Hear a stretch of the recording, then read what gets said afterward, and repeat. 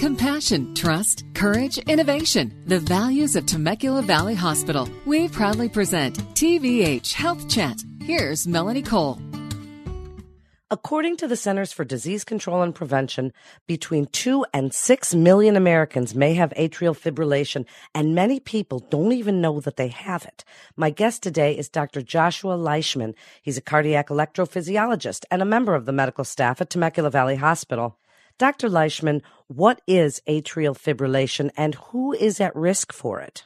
Atrial fibrillation is a very rapid, disorganized rhythm in the top chambers of the heart called the atria. It can lead to very fast rhythms in the bottom chamber of the heart. It can be caused by a myriad of different conditions, including age, obesity, coronary artery disease, diabetes, thyroid disease. What is the risk for untreated atrial fibrillation? People hear what you just said as far as the risk factors, but again, some people don't always know that they have it. Are there complications that could arise from not having it diagnosed? Yes, I think the biggest complication is stroke. Atrial fibrillation is a five-fold risk factor for stroke. It's important that we try and diagnose people with atrial fibrillation when it's possible and to treat them appropriately with blood-thinning medications if they have enough risk for stroke. Some of the other complications that can occur with atrial fibrillation, especially in patients who do not realize they have atrial fibrillation, is heart failure. The atrial fibrillation itself can lead to a weakening of the heart and lead to symptoms of shortness of breath, fluid on the lungs, or even fluid in the belly and the legs. Doctor, since some people don't know that they have it, are there some symptoms? Would they feel their heart pounding? Do they feel extra anxiety? Is there something that they would notice that would send them in to get checked in the first place? Unfortunately, there aren't a lot of, when people are asymptomatic, they don't feel anything. And a lot of the symptoms could be other things. It could be anxiety.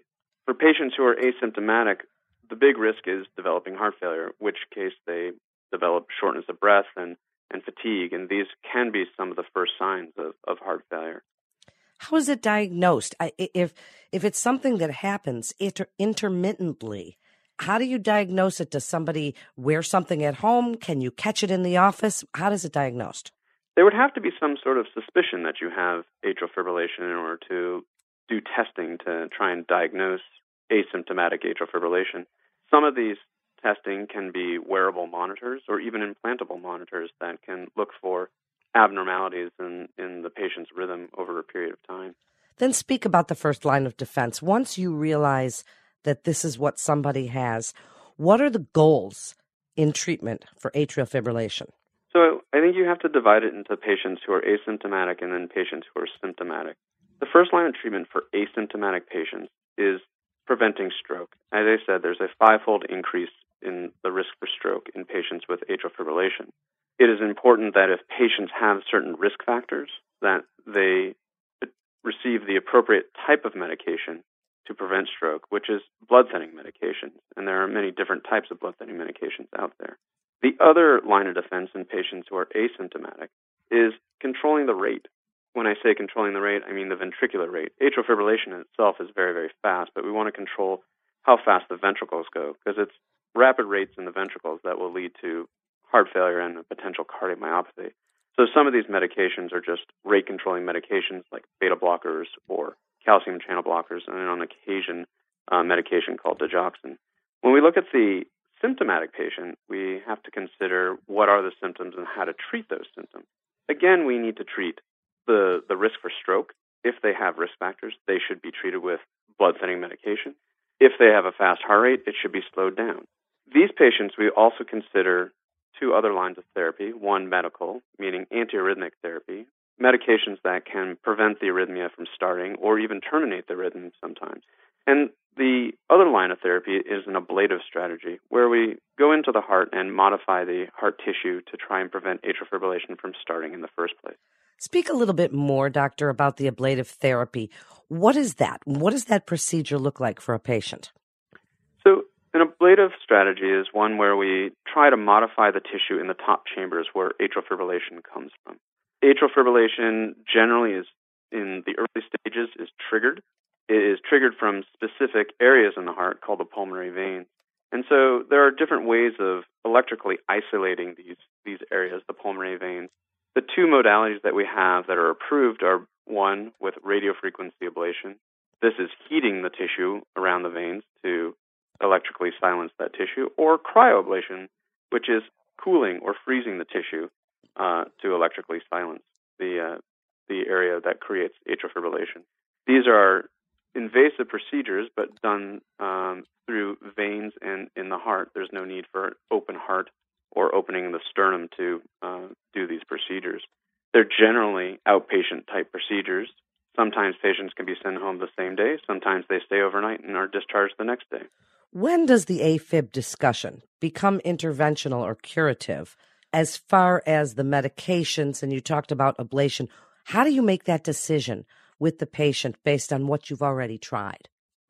Well, we always talk about medications first, as these are generally easy to start, not always easy to take.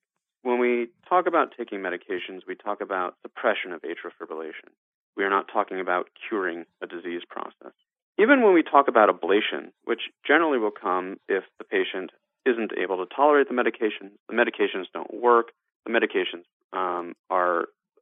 cause a risk that we don't think is worth taking, then ablation becomes a conversation.